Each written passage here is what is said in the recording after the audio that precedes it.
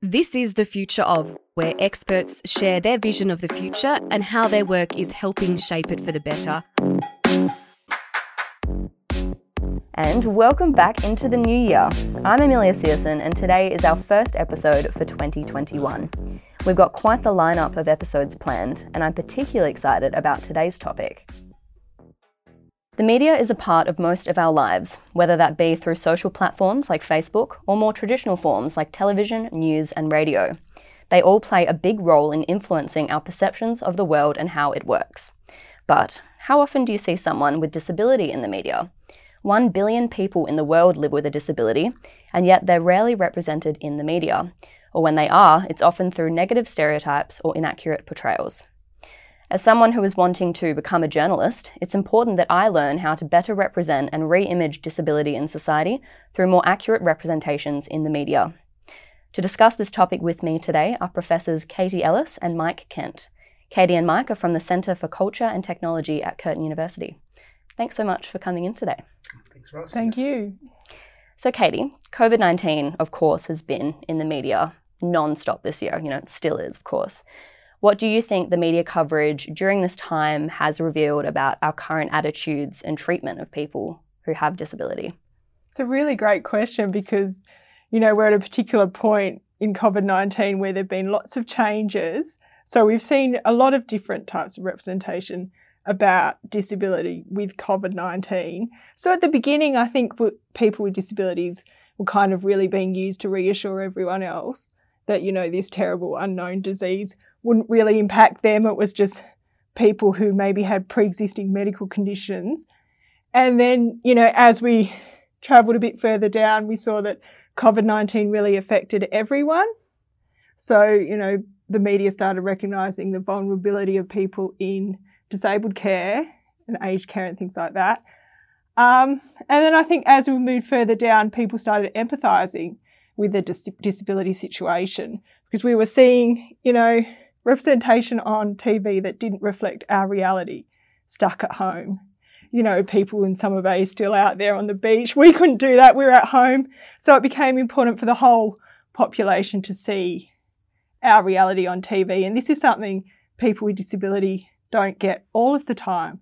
And then all of a sudden it was all of us, seeing that these TV shows really aren't reflecting what I go through. It's interesting also, during COVID-19, we suddenly saw that things we've been told weren't possible for people with disabilities, suddenly everyone was doing.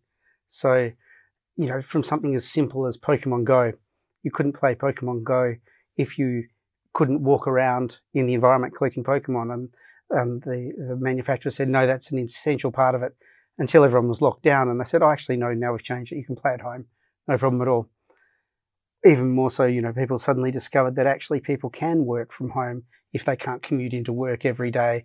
They can have a computer set up to be accessible for them. And suddenly everyone was doing it.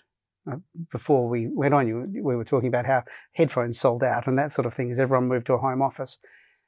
People with disability for years have been told, well, no, we can't have you working from home and we can't give you a job because we can't accommodate you.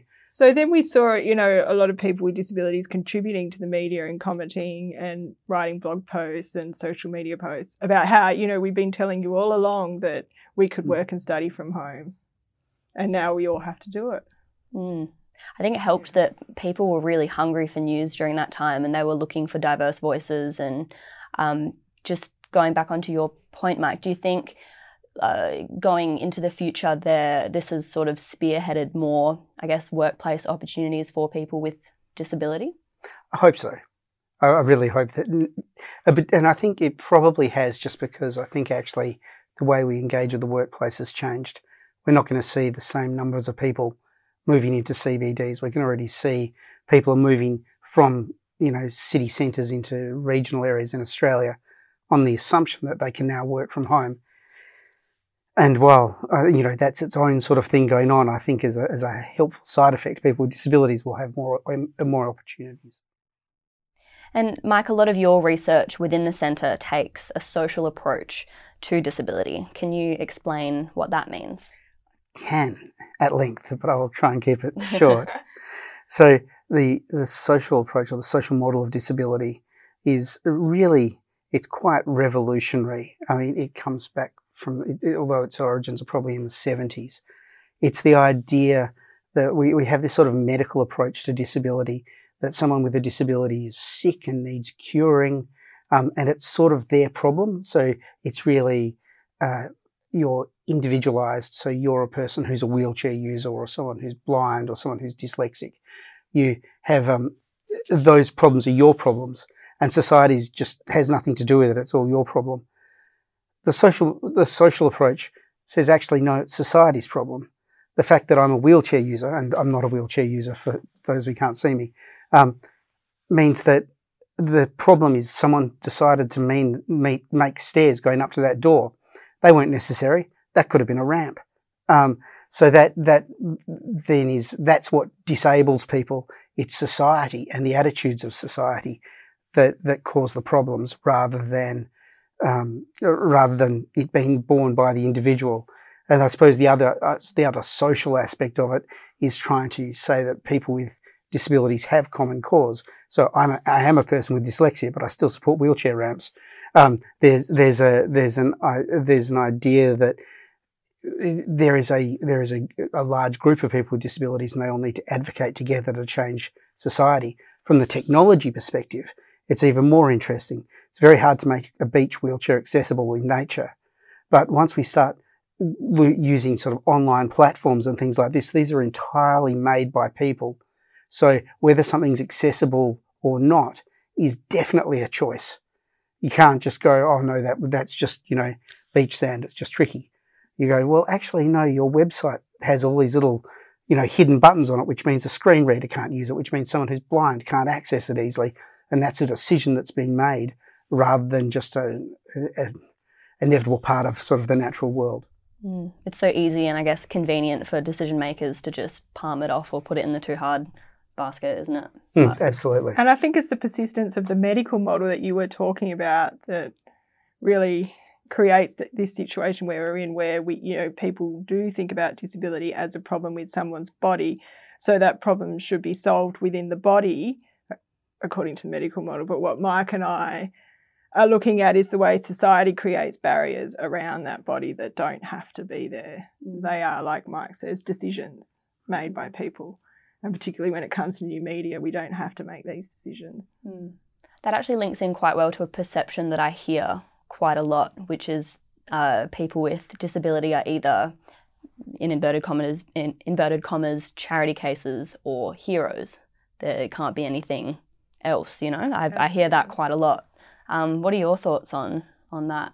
Yeah, and I think, the media really plays into that they're the two representations we get of people with disabilities. Either they're a charity that, we can give to make us feel better about ourselves, or they're an inspiration. So Stella Young talked about inspiration porn in a TEDx, that's widely available online. And, she was really trying to draw attention to the fact that people with disabilities are treated as inspirational just for living their lives and doing ordinary things, that people without disability wouldn't be celebrated in the same way. And she said in her TEDx talk that the media just can't get past that. They can't get past the idea that people with disabilities are an inspiration. For anyone interested in listening to that TEDx talk, we can link that in our show notes. So Katie, what are some of the more traditional stereotypes the media uses when they're representing people with disability? And what impact do you think these stereotypes can have on the community? Okay, so I think the traditional stereotypes that we see are the ones we're talking about, tragedy, inspiration. Another one is disability being a punishment for evil. We see that a lot, in soap operas and crime dramas and things like that people with disabilities are punished in a particular way for doing something wrong. In the crime drama, we also see there's a stereotype that's been called the defective detective. So that's the idea that, a detective might have some kind of disability or mental health condition that gives them a greater insight and greater ability to solve a crime, or makes them a bit quirky and more interesting to watch on TV. So, you could argue that's a negative stereotype or that's a positive stereotype, but it's definitely a characterisation that, has emerged particularly when crime drama was really popular, which is not so much now. Maybe if we look at reality TV, we do see the inspirational model coming up a lot, or, this is something for us to feel sorry for. Yeah. Yeah.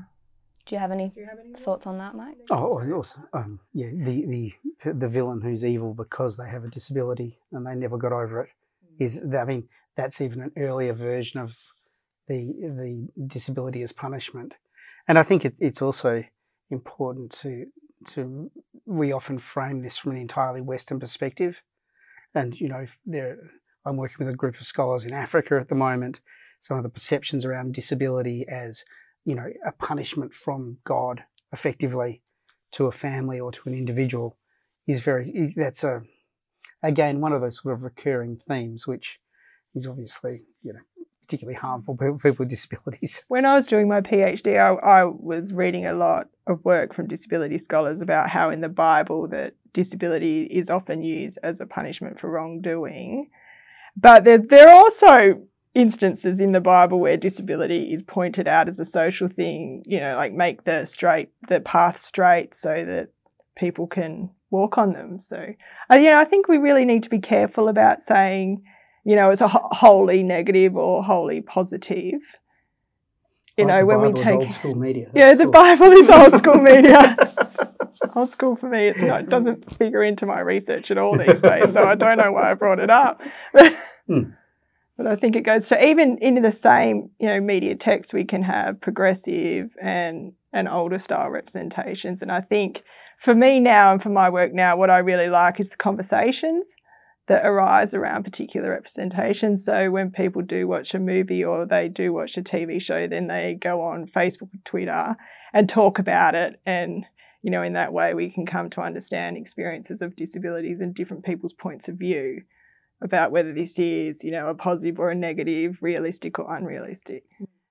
Taking, a right angle to your question, it also leads to questions about representation of actors with disability. So, the people who are actors and do have a disability, her name starts with M and she's a deaf actress, very famous. Yes, is a great, thank you, is a good example of an actress who is a person with a disability, and that sort of that is accommodated in the roles she often plays. Whereas if you have someone like, Dustin Hoffman in Rain Man, they could have actually got a person who was on the spectrum to have played a role, rather than him being a great actor for pretending to be someone that lots of people are. Yeah, and that's something we see a lot, people getting nominated for Academy Awards for portraying a person with a disability, rather than that role having actually gone to a person with a disability.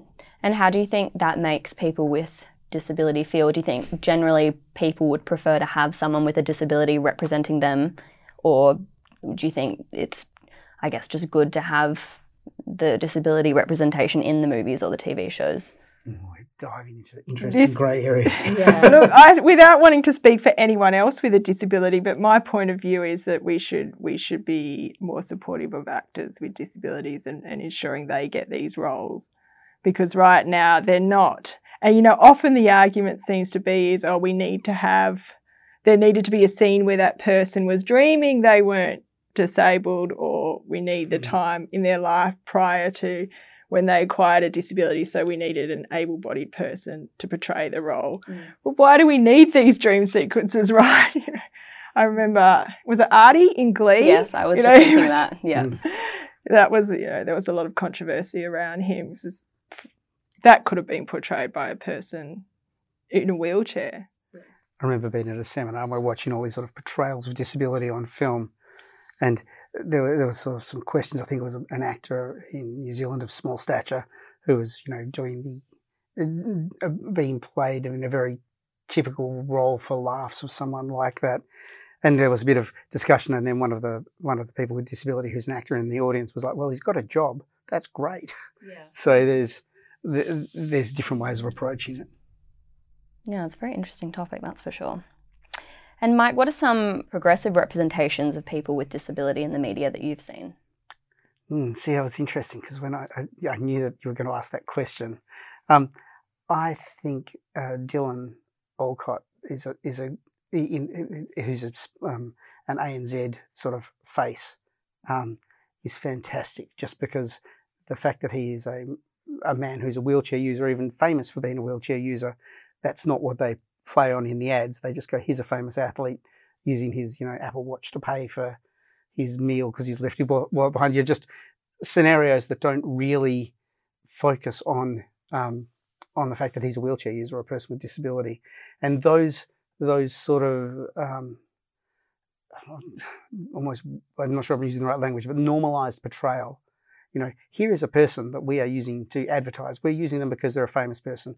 They also happen to be a person with disability, or they're not a famous person. They just happen to be a person with disability. But people with disability exist in the world, and we're just going, so we're using them as part of our representation, I think is something that's becoming more and more common, which I think is really great to see. And I think we see that more in advertising than any other form of media. It seems to be we can have these moments where we have scenes of people with disabilities who are part of the consumer group, I guess. Why do you think that might be, that we see more representation in ads than in movies? Or I think it's partly because ads are less problematic and trying to reach a wider audience. So I think advertising goes, we're going to try and make the world the way people see the world, which isn't necessarily the same good-looking, white, American accented actors, to take the stereotype to its full extent. But people with disabilities exist in the world. We're trying to sell our products, so we're representing the world back at them. And perhaps there's less opportunity for disturbing narratives around that as well. Although there are some terrible inspiration porn ads as well. And Katie, your advocacy has led to the increasing adoption of audio description on Australian screens. Can you tell me what audio description is and the recent progress that's happening in this area? Okay, so audio description is, I guess, exactly what it sounds like. It's an audio description. It's a track of narration describing in audio what you see on the screen of a TV show, movie, or even a live performance. It can describe, characters' costumes, facial expressions, the weather, what other things happening in the scene at the same time, and it makes visual media accessible to people who are blind or have low vision, so people who can't see the screen. Yeah, and so the advocacy that Mike has also been involved in audio description has actually led to the introduction of audio description on the Australian public broadcasters this year from, I think it was July, so the ABC and the SBS. And they've introduced about 14 hours a week. And this audio description is something that the vision impaired community have been advocating for in Australia for about 30 years. So, if we can think of a good thing that's happened in 2020, this is my good thing. Yeah, absolutely. And it really is catch up. We're the last English-speaking developed country to not have, or we were, to not have audio description available on TV. Yeah, and well before this, Netflix had audio description on all of its shows, including in multiple languages. So yes, this is the best thing in 2020, but it's also the saddest thing in 2020 because, yes, it's sad that we're telling you what audio description is. It's like people always go, like captions. You go, well, yes, and also entirely not at all like captions, the reverse almost. Mike, your research revolves a lot around digital technology. Mm-hmm. Can you explain some of the ways that digital technology is both creating and alleviating disability? Well, it sort of gets back to the point I was making earlier about when digital technology and the media that it produces is entirely made by people. So it's particularly frustrating when people make decisions to make it inaccessible to some group of people. And even more so, I'm going to go on a bit of a rant now, so I apologise. Digital technology it can be converted to so many different things.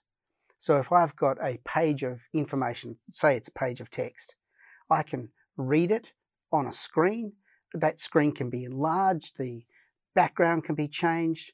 I can have it read to me by a machine. I can feel it on a Braille tablet.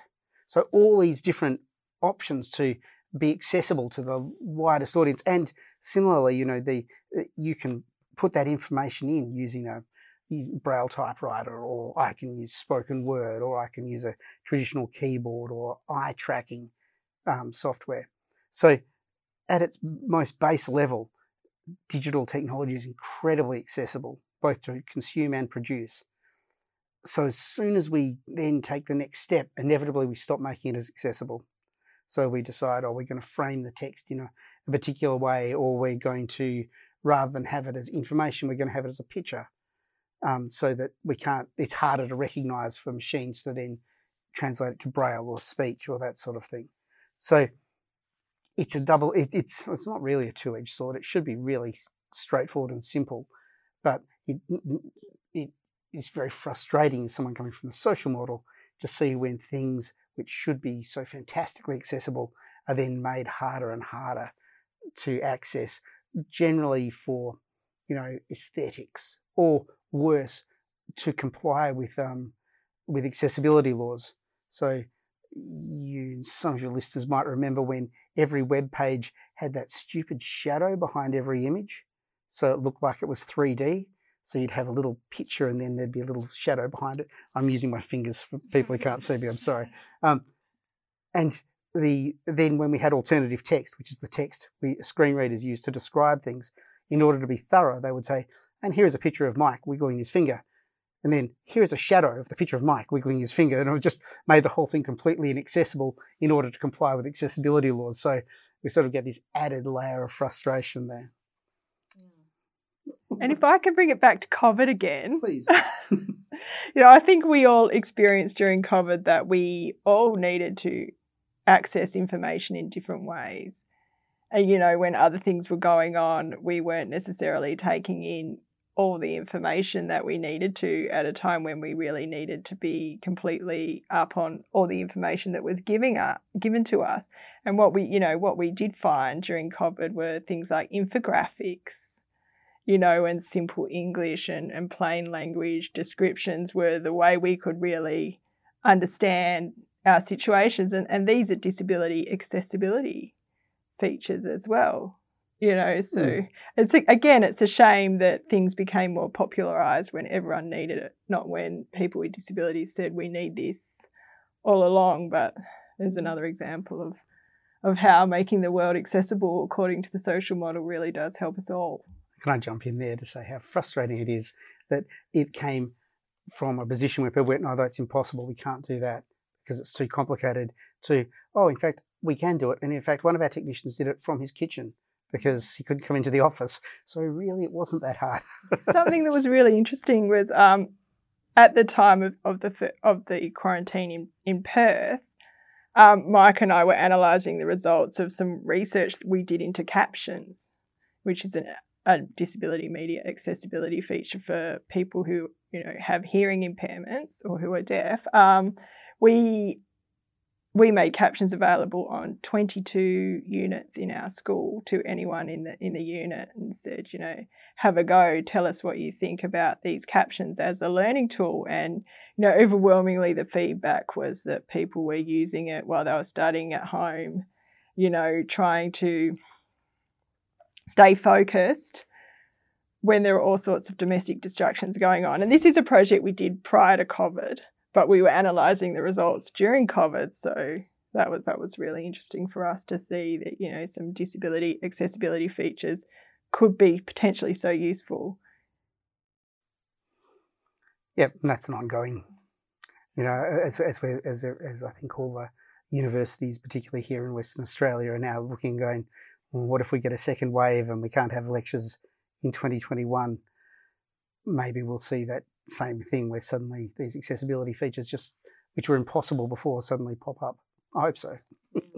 It'll be a nice, And if not, make it accessible for the students with disabilities. Yeah. Yeah, and mentioning 2021, that leads well into my next question that I have for both of you. Looking into the future, what do you hope society will be like for people with a disability? Katie, would you like to start? I will start. I hope the society will be more inclusive, and we won't need a pandemic to make Pokemon Go accessible to people with disabilities who'd like to play Pokemon Go from home. I hope, the attitudes about disability change, and I hope that the media plays a role in that by showing us, some stories, some more Tyrion Lannisters who we didn't get to talk about in the podcast, some really important characters who have disabilities in TV shows. And I hope people with disabilities also lead new media representations of disability from their perspective in the way they would like to. I think people working in sort of the disability and accessibility field like us are a bit like dentists. Dentists would really like to be unemployed because no one needs dentists anymore. And I think we're very much the same. From that social model of disability, society's creating the problem. If society stopped creating the problem, well, there'd be nothing for us to critique. We'd just go, that person's a wheelchair user, but they're not disabled by being a wheelchair user, because we've already, we've accommodated them with wheelchair ramps, just to go back to my original example. So there are some aspects of disability that the social model doesn't entail. So some people live with chronic pain and things like this, which are beyond the scope of when we're talking about the sort of social nature of disability. But within the social nature of disability, I would love to see the problem solved. That we don't talk about it anymore because we're post disability or something like that. I'm disappointed to say I don't think that's going to happen in my lifetime, so I'll probably keep working in this area for a while longer. But that's the future that I would like to see, and certainly I think it might not be completely obtainable, but it's largely obtainable. Definitely agree with you there, Mike. As someone who is wanting to become a journalist, I hope that I can be a part of that movement and hopefully continue to see change within this area. Well, that's all we have time for today, but before we go, if our listeners want to find out more about you and your research, where should they find you? Well, we're at the Centre of Culture and Technology at Curtin University, and I'm sure you'll be able to post a link to our work, and the rest of our team are accessible through that. Of course. And for anyone listening who would like to access this podcast, we do have a transcript available as well. Thank you, Katie and Mike, for sharing your knowledge on this topic with me today. Thanks very much. Thank you. I'm very glad to hear you have a transcript. Yes. Very accessible. You've been listening to The Future Of, a podcast powered by Curtin University. If you would like to share your thoughts on disability and the media or have any questions, please send us an email at thefutureof@curtin.edu.au. And if you liked what you've heard or read, please subscribe to our podcast and share this episode with your friends and family. Bye for now.